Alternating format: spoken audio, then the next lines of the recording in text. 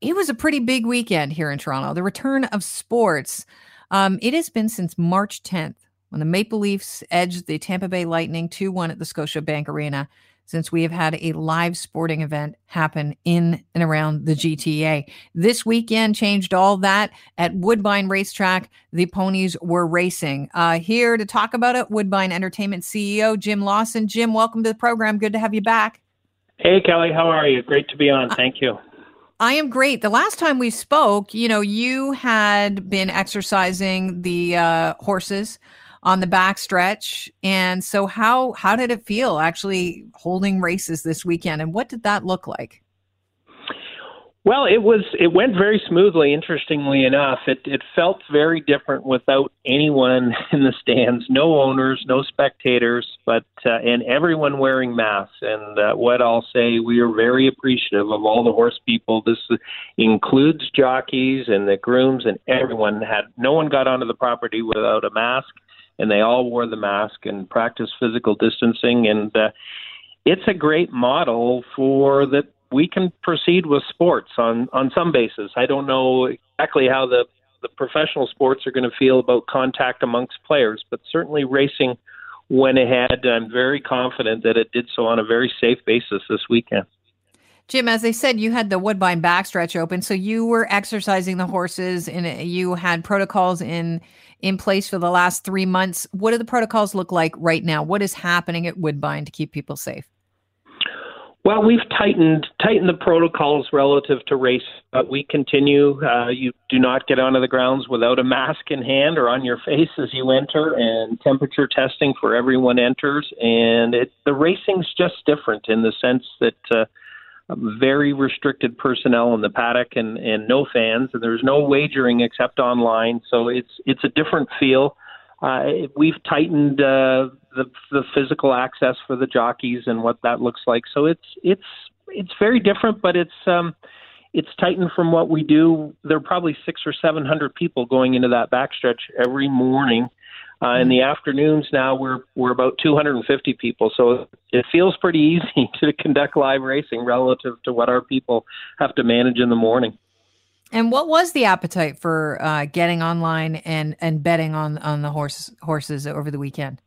Good. We had good days both days, Saturday and Sunday, and we did well at Mohawk in Milton on Friday and Saturday night. And I think people are there's pent up demand to watch horse racing and to wager, and so we had very good days, and the people had to convert to go to our online HPI system, but apparently they did so, and we wagered well, so that was good for business too.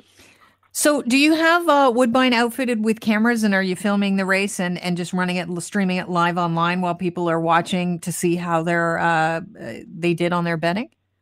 Yeah, absolutely. We have a robust HPI system which shows not only our races but races from around the world. So it's a good product, and it includes analysts and pre-game shows and shows of workouts from horses. It's a high level product, and our people have, because of that, have stepped up our own production game. And I got a lot of compliments over the course of the weekend on how well our broadcasting and simulcasting team did with the quality of our production. So it feels like it's going to work, Kelly, which is great. Right. I mean, I said this before, if anything's going to work at horse racing, you should be a no-brainer. You should be able to do that very safely.